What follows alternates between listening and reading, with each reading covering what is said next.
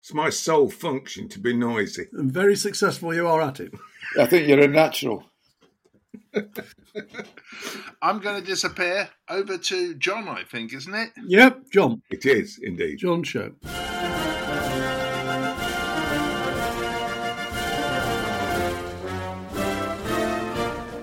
Welcome to Football Ruined My Life, the podcast where three old geezers talk about how we fell in love with football and how that football compares with what we watch today. We talk about the heroes of our youth: Stanley Matthews, Tom Finney, Jimmy Greaves, Bobby Charlton, Dave Mackay, Peter Osgood and John White.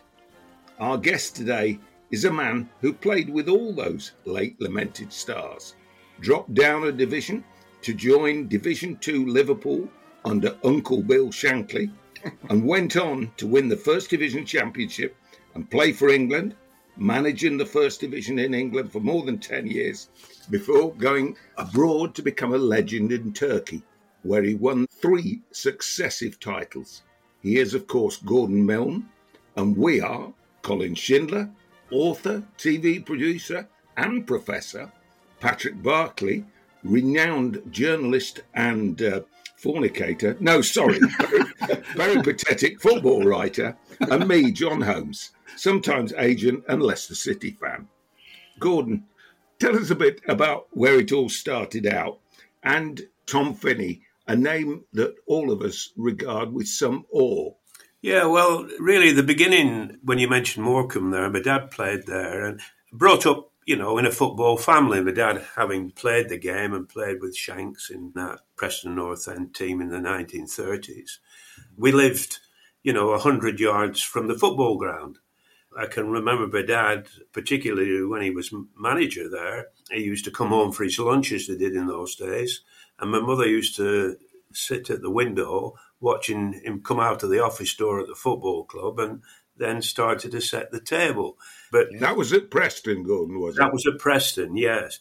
And, that's obviously where coming through the ranks then, being an apprentice joiner, my dad wouldn't let me go full-time, playing for the A team, the B team and making progress, where eventually I had the opportunity to meet Tom Finney.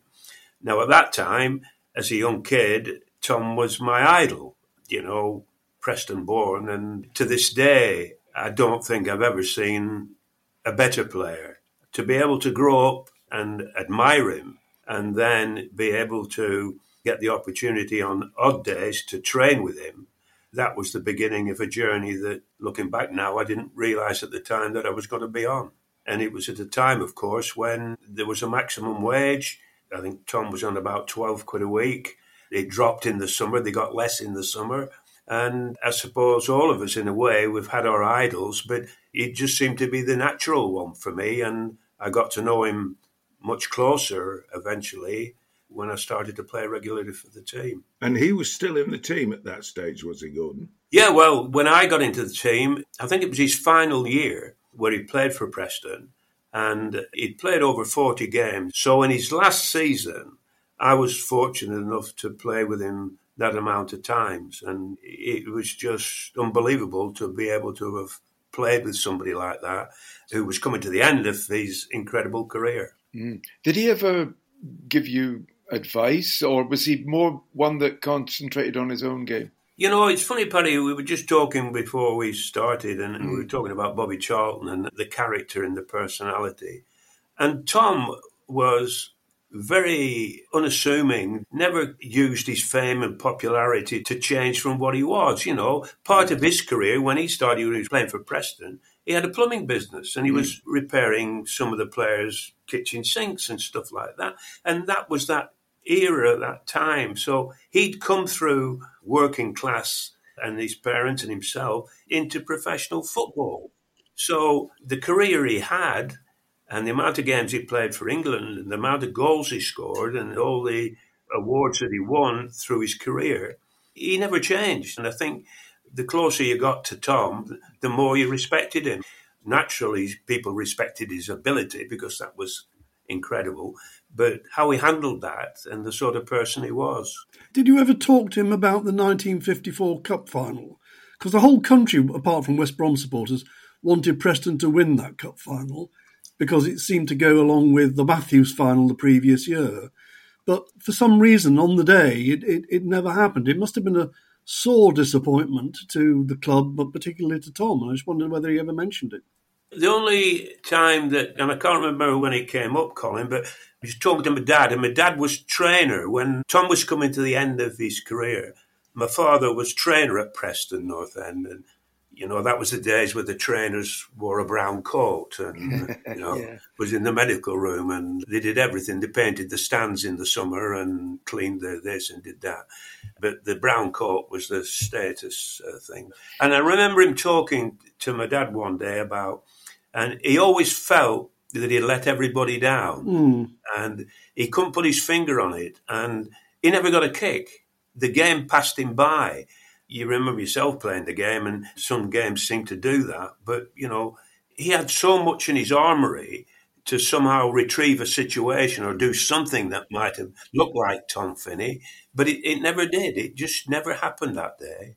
I let everybody down that day, and that's how he was. He was Preston-born lad, and, 30,000 had travelled to Wembley and this, that and the other, and I never turned up. And I've never heard him say any more than that. The terrible thing was, of course, he never got anywhere near it again. That was the thing about Preston got there. But even though I think once they finished second in the 1950s, a decent side, but they never really threatened to win anything. So he never had a club winners' medal in anything, did he? No. And if you think a player with that ability today, as you say, Colin, not achieving anything. The legend in the Football Writers Association, I don't know if this is true, our annual dinner to honour the Footballer of the Year, apparently, between 1947 and 1954, it was held on the night before the cup final.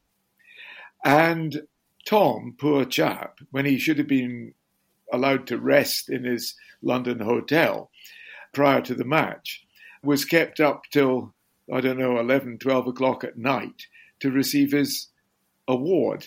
He was the 1954 Footballer of the Year. And that may have been a contributory factor to his quiet performance the following day. I don't know. But anyway, suffice it to say that after that, the Footballer of the Year dinner was held on the Thursday to give players time to relax. And now they are, in fact, presented with their award before the dinner starts so that they can go and get a good night's sleep before the final. I don't know whether that was a factor. That's the first I've heard of that, Penny. But what you could add to that was, in those days, chairman, directors were powerful, even along the lines of talking to Tom Finney, for example. There's that story about when Tom had the opportunity to move to Italy. Yes. And the chairman said, "You're not going anywhere." That put the end to that. So from that point of view, you could say, well, the chairman has said, look, you've won this, Tom, you must go and get the presentation. If the chairman said that, Tom being Tom, would have done it. He could play outside right, outside left, centre forward with equal facility, couldn't he? I mean, did he have a favourite position? Did he ever say that? Was he too versatile for his own good, do you think? No, I remember my dad was partly responsible for putting him centre forward at one stage. And what I do know, coming to the tail end of his career, Cliff Britton was the manager. And he didn't get on too well with Cliff for whatever reasons. And there was occasions when Cliff play him outside left, and then next week he might play him outside right. Not so much centre forward, but he loved centre forward because the great thing with Tom was he was good in the air. And like all top players, I think real top players, he had this physical strength. People sometimes don't take that into account, but a lot of your top boys have low centres of gravity and are physically strong. In those days, Tom Finney played in an era when it took a lot for the referee to blow for a foul. So he did enjoy centre forward, but he had this ability, Cole, like you say, when he was outside right, he'd cut in on his left foot. He had a good left foot. He played a lot of games at outside left for England, didn't he? Yes, because Matthews was outside right, so yeah. But he was two-footed, wasn't he? I mean, I make the point about Bobby Charlton being two-footed in a way that you rarely see these days. He was just so good with either foot. Yeah, so if the full-back was showing Tom inside, he just went past you on the inside, It made no difference. Yeah. What did he do when he was confronted by people like Roy Hartle and Tommy Banks at Bolton, who would have Well, suffered. there's that. I can tell you a little story about that one because this is true. And, we talk today about the amount of staff that you have at football clubs today and how many people are actually working in the treatment room. But in the old days, your physio was key to information for your manager. And your physio had to be somebody that you respected, hopefully had a knowledge of the game and could understand the game, and then pass the right sort of information to the manager when he felt necessary, because players would sit on the treatment table and moan about not being picked or playing in the wrong position or the manager's got no idea and all this sort of stuff. But the story was, and this was to my father, who was then rubbing his legs on a Tuesday night when Tom was covered in bruises. And they'd played against Bolton. And at that time, Higgins, Hartle, Hennin, and Tommy Banks. So my dad's talking away, and his legs are black and blue. And he never swore, Tom. And he's saying, that fizzing Tommy Banks on Saturday kicked me from pillar to post, from start to finish, Jimmy. And my dad's looking at it. I can see it, Tom. When the game was over, do you know what he fizzing did? He came over and wanted to shake my fizzing hand. My dad said, so I'm Dundonian, and he's calm, quite well. What did you do, Tom? He said, I shook his hand. Yes. Ian McShane tells a story. His dad, Harry McShane, was an outside left, as you probably remember. And when he was up against Hartle and Banks, because he was left winger, so he was up against Roy Hartle at right back. And Banks called across to him, "Here, Roy, when thou's finished with him, kick him over here." Yeah, that back four were total assassins. Well, I can't find the word, can I? Without using the wrong words. Yeah. Well, how do you look after yourself? I mean, if you're faced with that kind of physical intimidation, you're a skillful player, a wing half. What do you do to not disappear from the game, but to avoid having two broken legs by the end of it? You learn, don't you, from players? And, I did when I was young. So just listening to Tom and Tom's behaviour and how he played, you'd learn, if you'd got any sense at all the right things to try and do. But in that team at that time at Preston, before me, at that time was Tommy Dock. Tommy Dock was number 4 before me, Shankly before him. And then Willie Cunningham was right back. So Willie Cunningham was a fellow member of Banksy's organisation because Willie took no prisoners and he was left-footed playing right back. I grew up with a mixture of assassins and gentleman football players and skillful midfield players as well. So you're lucky if you can, and I was, be brought up in the right company, if you like. All successful teams, they're a mixture of breeds and temperaments and characters, aren't they? A little bit of everything. If you can learn it and listen to them and try and take the best from it. I think I was fortunate then. But that Preston team, Willie played behind Tom Finney, and you couldn't have two contrasting personalities, really. Yeah. So then, Gordon, the next stage, of course, is that you drop down a division, which would have been unusual. A step for you as a promising player. You dropped down from Proud Preston, who were in the first division, to join Liverpool, who were in Division 2. And I believe you told me, of course, that Bill Shankly, Uncle Bill, as you called him, lived across the road from you in Preston. Yeah, well, in those days, my dad from Dundee, Shanks from wherever Shanks came from. Yeah, sure. To come to England was like a step up. And when they joined, the club give them houses. They had a club house to live in. So they were coming from really nothing to having a little house and bringing their new wives and girlfriend. So it was a massive, massive step up. And my father lived across the road from Shanks. I can't remember this. I have photographs. When I was a kid, I used to play and hit the ball against the garage doors, little semi-detached houses, which were right next to the football ground. Shanks used to come over, apparently, and have a kick around and do this. He couldn't resist kicking a football. And then, as I learned a little bit more about it, as I grew up a little bit more, I remember Shanks and my dad playing together. I've got all the photographs here in my office when they played together in the successful period that Preston North End had. So I knew him, but I didn't know him, if you know what I mean. So I was in the army. I had to do my national service. And I was lucky enough in the last year of that to play in the team for Preston. I managed to get leave to play on Saturdays, couldn't train during the week, and then come back and play. And Tommy Dock was coming to the end. Tom had gone to Arsenal. He got in touch with my father and was asking, was I interested in going to Arsenal? So me being in the army and just about to come out of the army, this was like, I can't believe this. I didn't say yes, I didn't say no, but that went so far. And then Shanks came on the scene, and then obviously knew my dad. He turned up one day at the house. I was still in my uniform then. And when I look back now, John bringing it up, Arsenal were the first division club.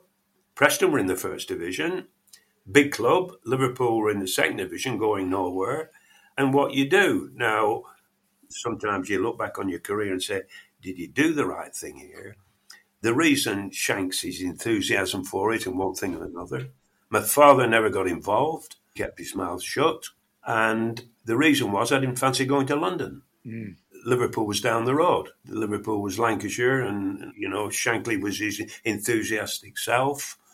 As it turned out, Paddy, it turned out to be the right decision. Yeah, well, players still to this day talk about, why did you choose such and such a club? And they say, well, the manager outlined his vision.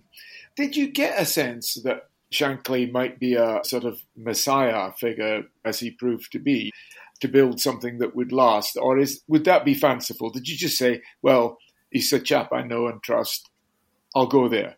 I think he was right half for Preston, then Tommy Dock was right half for Preston, then I took that number 4 shirt, which I was always proud of. Yes. But I looked at him as a senior player. Maybe a captain, and he's enthusiastic about it, and it's a big club and they'll get big crowds and we're going places, we're going to sign a few more players and this, that and the other. Nobody at Arsenal had the opportunity to sell Arsenal to me because I didn't go down and talk to anybody. It was purely the Doc talking with my father and they're interested, blah, blah, blah. So I think that genuinely swayed me, Paddy. And plus the fact that if you wanted to live at home, you could do. You could travel or whatever. I don't think he mentioned that too much. Quite a good decision, though, when you think about it. Well, as it turned out, yeah. But Preston was quite a modern club. The ground was good. The training facilities were good. The treatment room and the dressing rooms were top class. Before you leave Preston, I'm just curious to know, were you trained to do another proper job, in inverted commas? Yeah, well, when I left school, I got a job as a carpenter. My dad wouldn't let me sign full-time terms at 17 or whatever you did in those days. He wanted me to take a trade, so that's what I did. I think everybody did, pretty much, didn't they? Yeah, well, I just said, Tom Finney's a plumber. You look back, it's different, but at the time, Conor, you just took it for granted that's what you did. So It was no big deal not being allowed to sign full-time. This is what you do, son, and because if you finish off you're not good enough, you need a trade behind you. So do you remember how much you got paid as an apprentice carpenter as opposed to an apprentice footballer?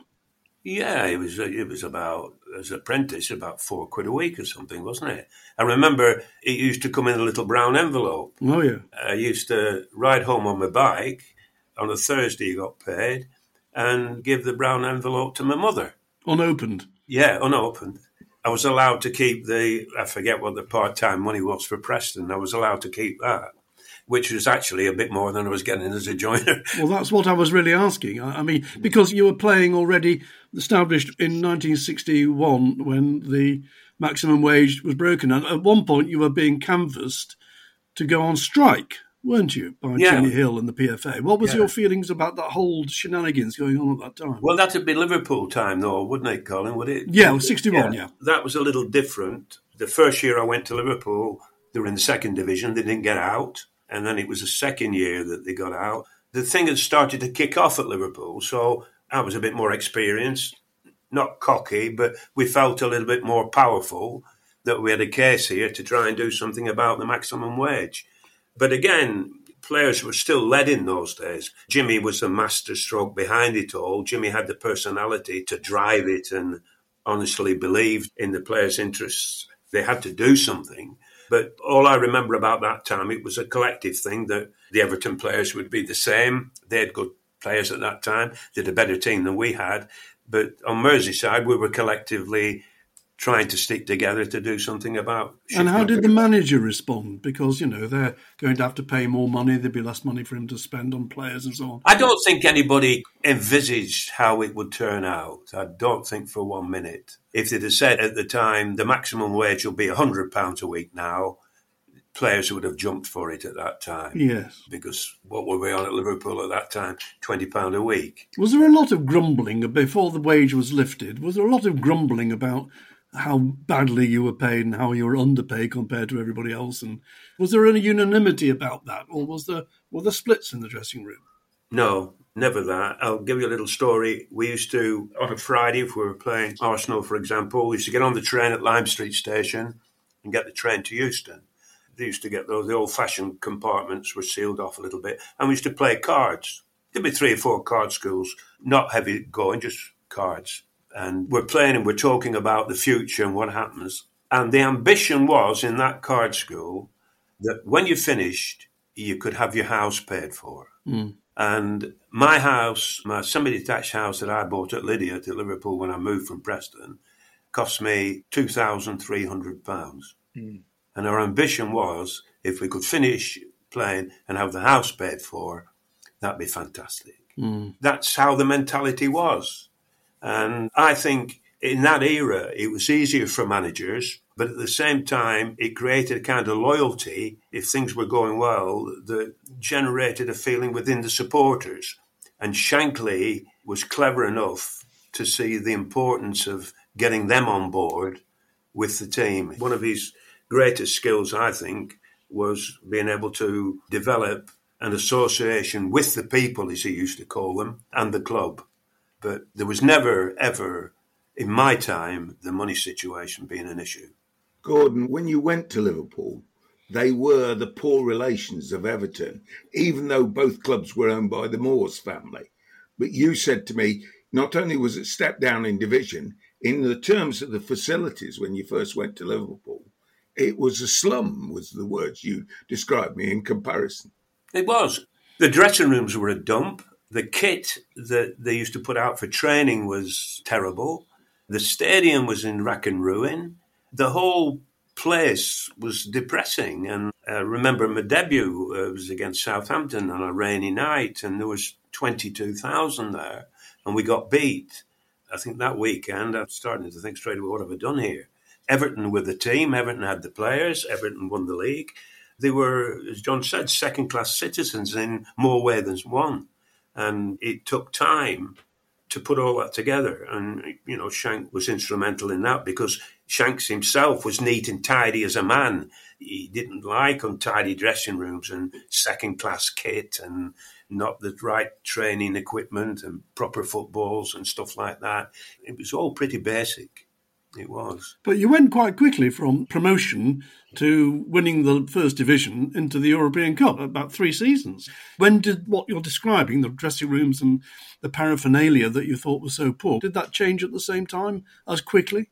Gradually, I think. As I said, the first year was a transition. In that first year, if my memory serves me right, I think Ian St John and Ronnie Yates came in. Shank signed Yates and St John, who were significant in cornerstones of what was going to happen next, and Willie Stevenson. And it took time. And then after getting promotion, then, as you say, it kicked off quickly. And that era then, where Shankly came into his own, and he got motivated himself by this, I know. It was the Beatles came on the scene. And, the 60s all of a sudden took off. But the Beatles are connected to Liverpool and Jerry and the Pacemakers. And so the music started to kick off. And when I first went to Liverpool, in his heyday, when it was full, there was 26,000 in the Kop. Can you imagine? But the Kop never sang songs. They made a noise at a corner, or they tried to do this and do that. They never sang songs. But when the music kicked off, and the Beatles came on the scene, and Cilla Black, the whole name of Liverpool took on a different significance. And Shanks cleverly got involved with that. So the football club linked into it beautifully. Then as a young man, I would be, what would it be then, 25, 26? There was nowhere better to be. The two things worked together. and songs came on then, and E-I-R-D-O, that was, it's hard to imagine it as it was, but it only changed in the 60s. It's interesting that you talk about Shankly. One of the first things he did was to build a bond between the manager and the crowd. And I've got this theory about this, and I don't know whether you would agree. I think Jurgen Klopp, has done exactly the same thing. He came in, he got the crowd on his side, which he had done earlier at Mainz and Dortmund, by the way. And if you have the crowd and the manager together, there's nowhere for the players to hide. Well, let me give you an example, Paddy. I can remember sitting in the dressing room on many occasions at Anfield. Even then, still, there were crap, the dressing rooms. And I think he left the opposition dressing room worse because that didn't make anybody feel too welcome. But he used to open the door and it'd be 20 to 3 and you're getting ready, you're putting your boots on, you're doing it. And he used to say, listen to it, listen to it, listen to that, he'd say. How can you let those people down? Oh, brilliant. Listen to it. And, he used to talk third party. He wouldn't talk to you, he'd talk to Bob and say, Bob, do you think they're paying attention? He'd do things like that. He'd use that. He didn't have to say anything. There's a piece of film of the crowd singing She Loves You, Yeah, Yeah, Yeah, before the players come out. I mean, the cop is full and they're singing full-throated. So I would imagine, that, given what you've just said, Gordon, that's when he's opening the door and saying, listen to that. It wasn't just crowd murmurs. This was a crowd in full voice on an empty field. Again, as I said, third party, he'd sit there and maybe Ruben Bennett, Ruben, you're all in the dressing room. So he's shouting, Ruben. So all the players are thinking, what's he going to say to Ruben? Ground's full. It's been full for an hour. There's not a spare seat. The ground's full. And then he won't say anything else. So you're sitting there as a player, and it's 52,000. It's full. And it's an hour to go before kickoff, And then how can you let them down? Are you going to let these people down? You told me also a story of the first cup final, which you didn't actually play in because you were injured, but you were on the coach going to the ground. And Bill was giving tickets out to fans, even on Wembley Way. Again, those were the days when we got 100 cup final tickets. Some of the lads just sold the 100 in one go. The different spiv boys were around and this, that, and the other, because they didn't get the wages or anything like that. They were all gold dust, whatever the tickets were, but they all had different colours. So a brown one was the cheapest ticket. The purple one was the most expensive ticket. The purple ones were the best price ticket. You didn't get many purple ones, but everybody got a few purple ones. So we're going up Wembley Way with the bus, and he can't move. And he's sitting at the front of the bus and knocking on the window, Bill, with no tickets. And then driver, open the door there. And he gets in his pocket, and he's got 2 of these purple ones. And he gave them to the nearest hand that could grab them. That was him, in a way. He wished he'd have had a pocket full, Yeah, he just gave the tickets away. And there was a sort of tragic end to that, because this was the era before Peter Robinson came to the club. And the previous secretary, Jimmy McInnes, couldn't cope with it, as you explained to me. Tell us a little bit about what happened there. Well, again, that's the era when the manager did everything. But the groundsman on the pitch is this, painting the stand, doing this, doing that. So the cup final, Shanks is involved, obviously, with the allocation of cup final tickets, where you can imagine at Liverpool where they got, what did they get in those days? 30,000 tickets or something, Colin, per club. Or no, it was the actual allocation to the fans on a ground that holds 100,000 was 16,000 per club. So Shanks has got a nightmare straight away, and he's influential what he's doing. And he's doing it with Jimmy McInnes, who was the secretary. And Jimmy was Scottish. And the demands and what's going to go to the players and what else is going to happen with these tickets and directors' involvement and who's influencing what. I don't know how much it got to Shanks, but it definitely got to Jimmy. And sadly, I think it was just after that cup final, Jimmy committed suicide. He hung himself at the football ground. And Shanks would be the same, not getting to him maybe in the same way, but somebody coming to Shanks and saying, I've been to every game, Bill, blah, blah, blah, and I can't get a ticket. He'd be heartbroken, Shanks. He couldn't do something about it. But Jimmy McInnes had a more serious role in terms of the pressures of other people as well at the football club. And then moving on, if we can, Gordon, eventually you moved on from Liverpool, having won most of the things there. You played for England. You went for a spell to Blackpool. And then, as I understand it, you were approached when Shanks left by Bob Paisley to ask, would you take over at Liverpool? Yeah. I was always close to Bob, and Bob was quiet. But he used to give words of wisdom, Bob, and I always listened closely with Bob. When I played there, I had a good relationship with him. So I was at Coventry at the time, and we get a phone call. The club get a phone call. Bob Paisley's been on the phone. We're playing tonight. Would it be all right if the lads came down for a little loosener at the training ground? Liverpool being Liverpool, they're not bothered about who looks at them or who's playing tonight or who's not. They just come down. We give them a section of the training ground, and they did their little warm-up like we were doing the same Coventry doing our warm-up. And we'd finished, and I walked up to see Bob, and they were finishing off.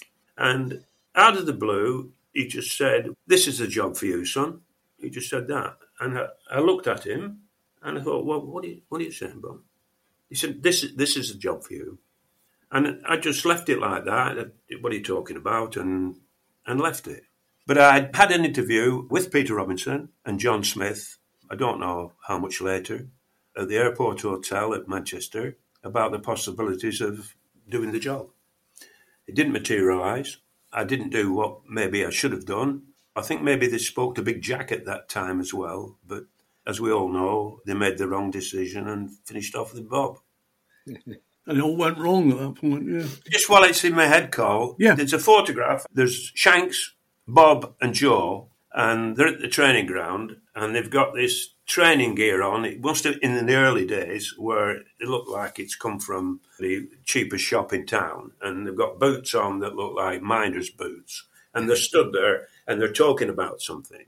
And you looked at it, and I looked at it, and you think, well, Bob and Joe, in their career, won what Shanks didn't win. Yeah. Bob went on to achieve, and then Joe won the European Cup, didn't he? Yeah. Mm-hmm. And the history and the bedrock of the club was created at that time. The satisfaction I get, or the pleasure I get, I was there at the beginning. Yes. So, that's the pleasure I'll always have, and being able to talk about those three guys, Gordon, you then spent over 10 years managing the First Division, first of all with Coventry, and you got to work again with a name that came up earlier. You got to work with another fella who started things off, if you like, the start for footballers, a journey that's taken them to immense wealth, Jimmy Hill.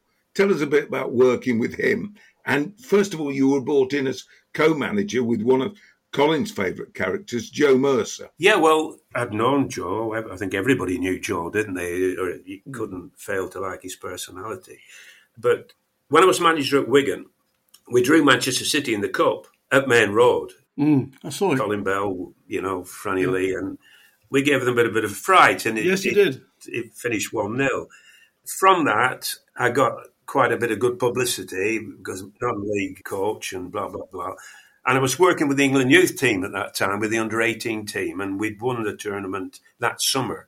So those things helped in me getting the opportunity to go as team manager with Joe. Joe was the senior guy. I was a young guy coming from non-league football, and that was the combination. I've always had this kind of attitude to life that you're lucky if you meet the right people along the way. Of course. Whether that helps you individually as a person or you just retain the knowledge from what you learn from them. So I was lucky. I knew Joe, I met Joe, and I went to Coventry with Joe. But what intrigues me, because I wrote a book about the relationship between Joe Mercer and Malcolm Allison, that Allison effectively forced Joe out of Manchester City. It was more complicated than that, but that's essentially what happened at the end.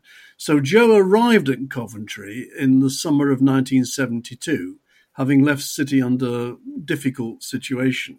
And because he'd been working with a very ambitious coach who was close to the players, who wanted the job for himself. So now he's back with another, maybe not as ambitious, but a young coach like you who is on his way up into management.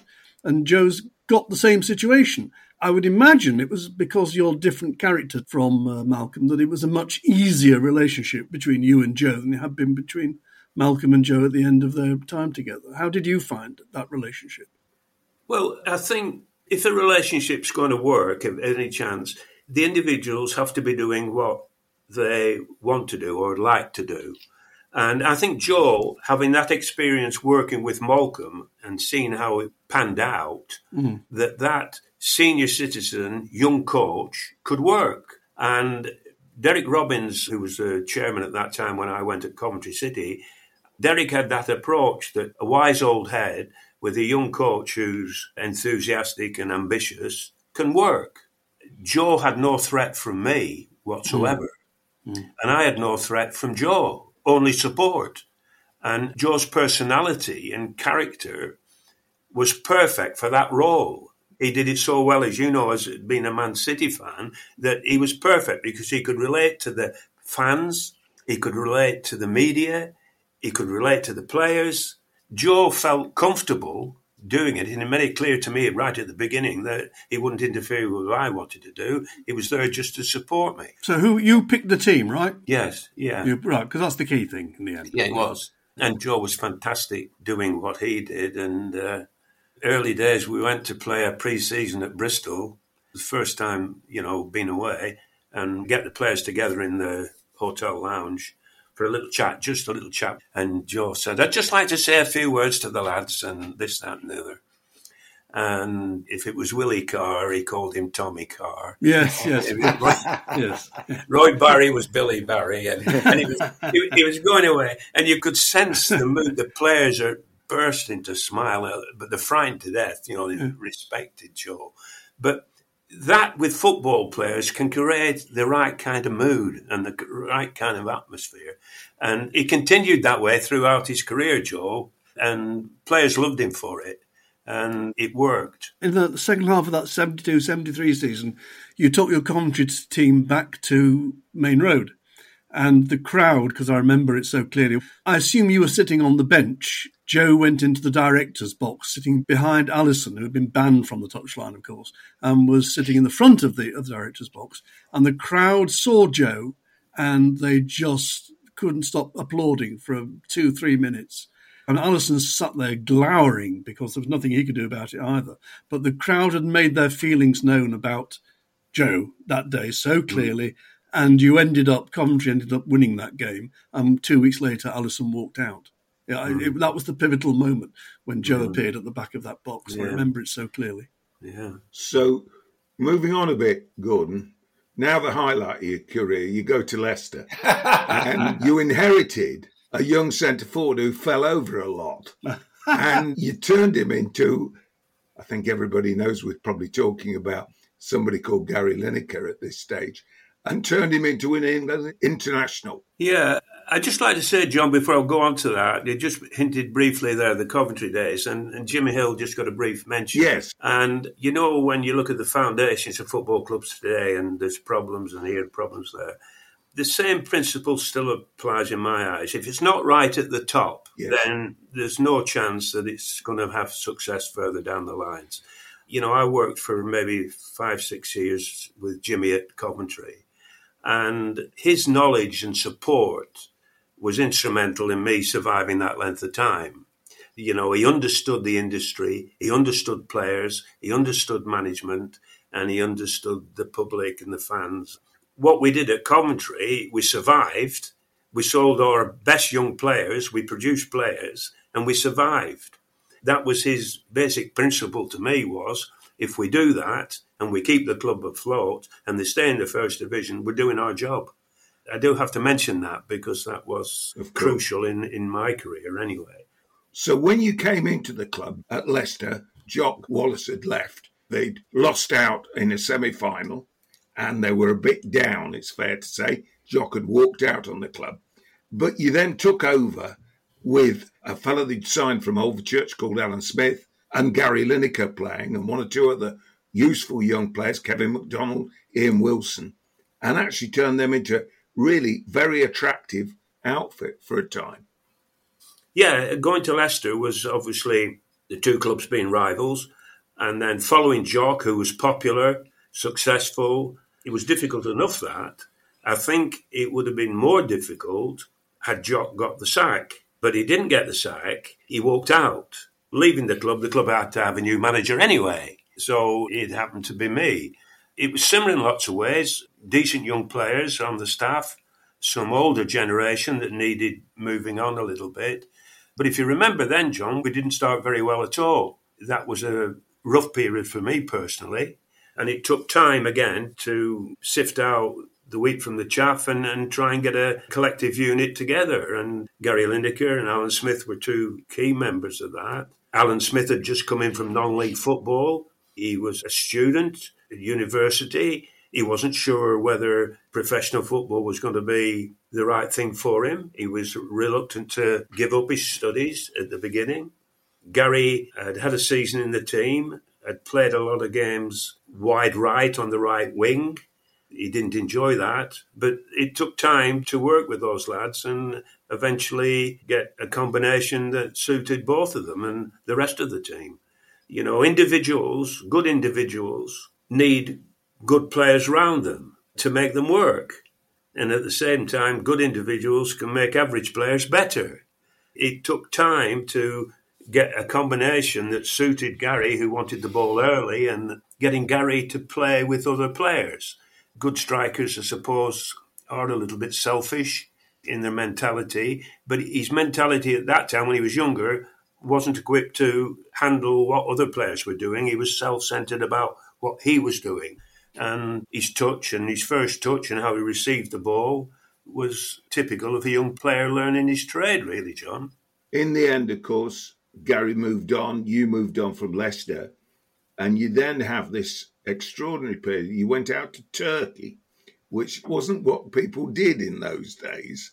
How did that come about? Well, if you think about it, at 10 years at Coventry, I had 5 at Leicester. That's 15 years and a couple of years at Wigan. And put all that together, it was quite a bit of mileage.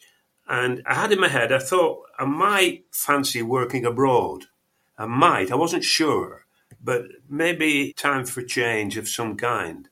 I had a year as director of football, or whatever that means, at Leicester to finish off, to see that period over, as I did at Coventry, and I didn't want to do that.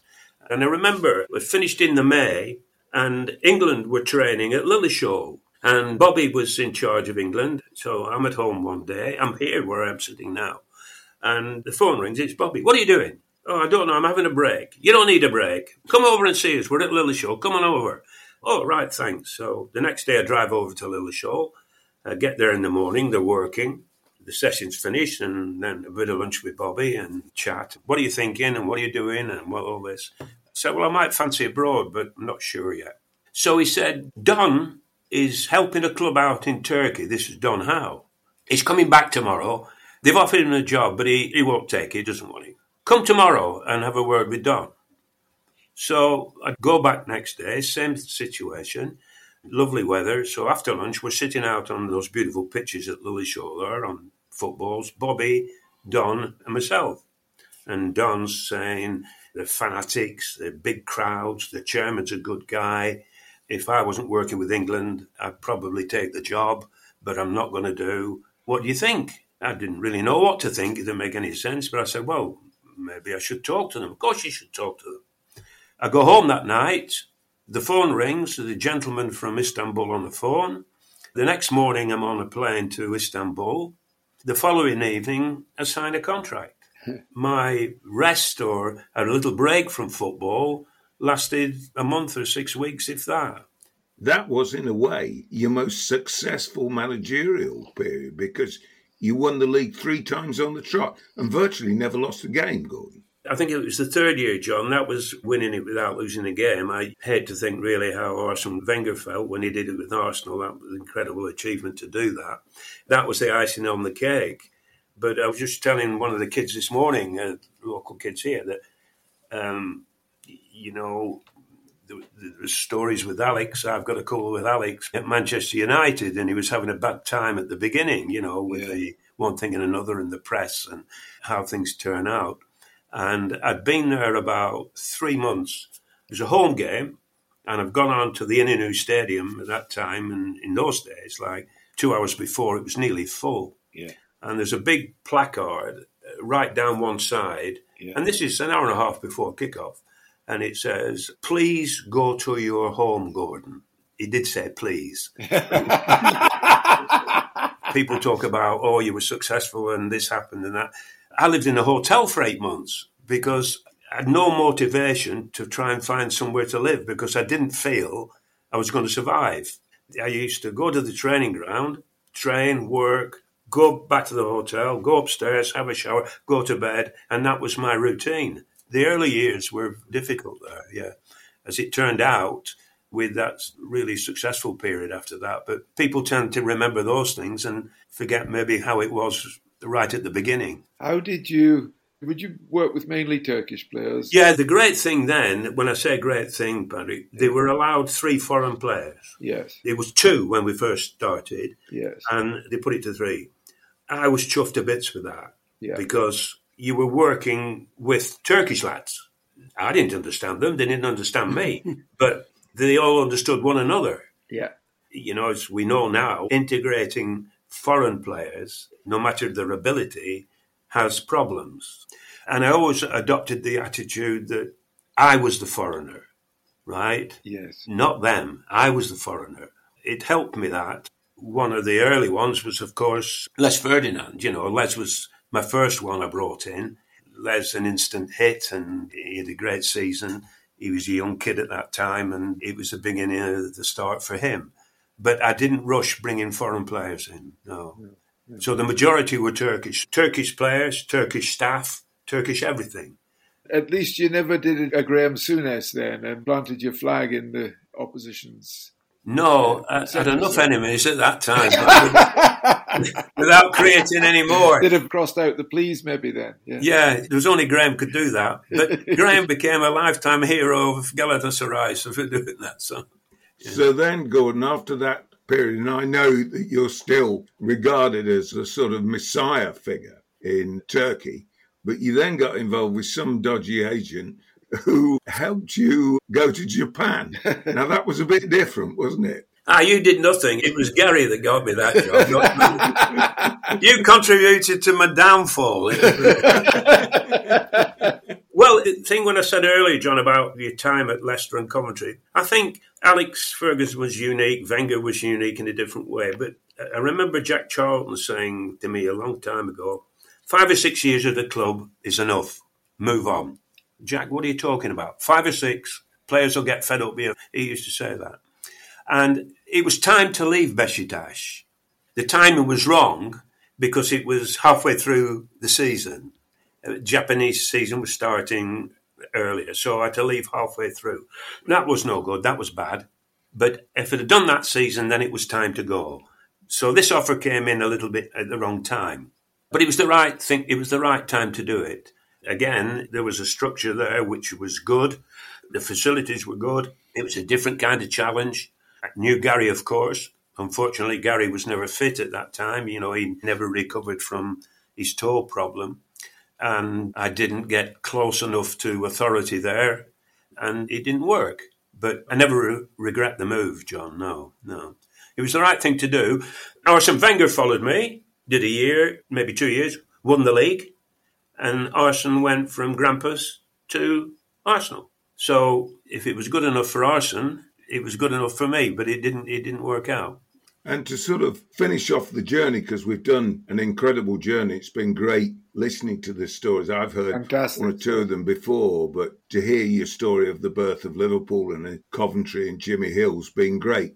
You then went and worked with another legend of the game, a legend over here, and actually abroad as well, Bobby Robson. You worked with him for a period up at Newcastle. Yeah, again, similar start to it, John, because I was back then and I did a year with the League Managers Association.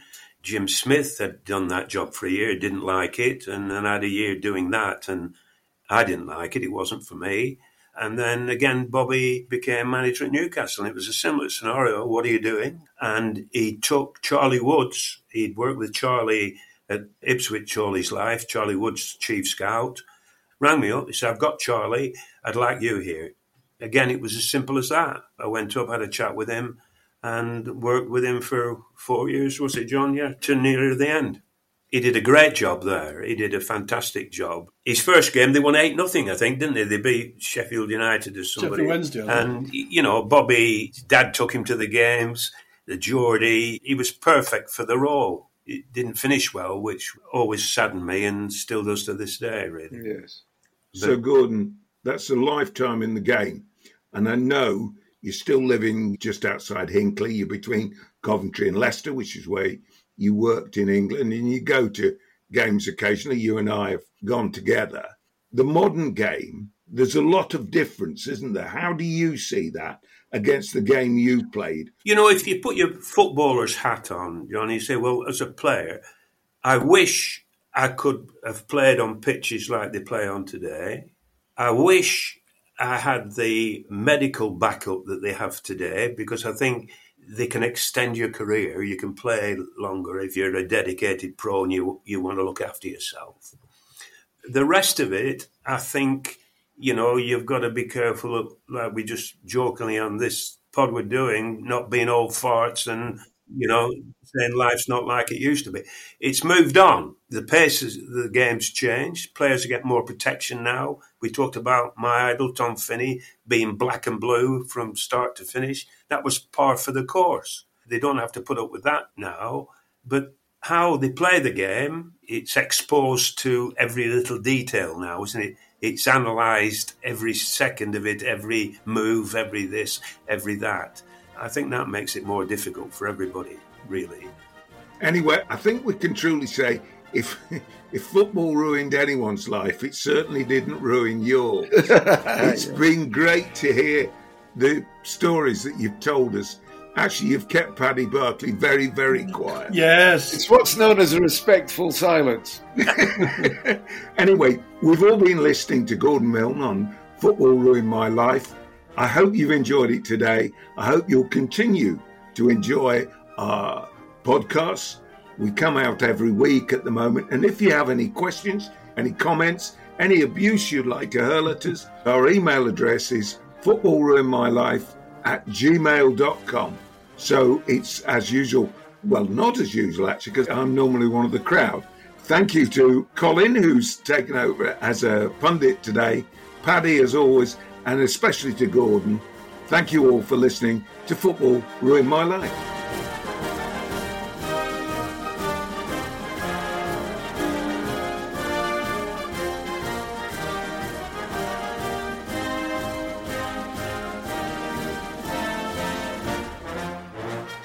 How are we doing, Paul? Very good. Sadly, I've muted Paddy. That was by mistake. We should all be able to do that, but we can't. I can, but I can't unmute him now. Gordon, that was wonderful. Thank you very much. Thank you, Gordon. Yes, very interesting. Next lunch is on me, Gordon. Right, I'll jot that down. We've got it recorded.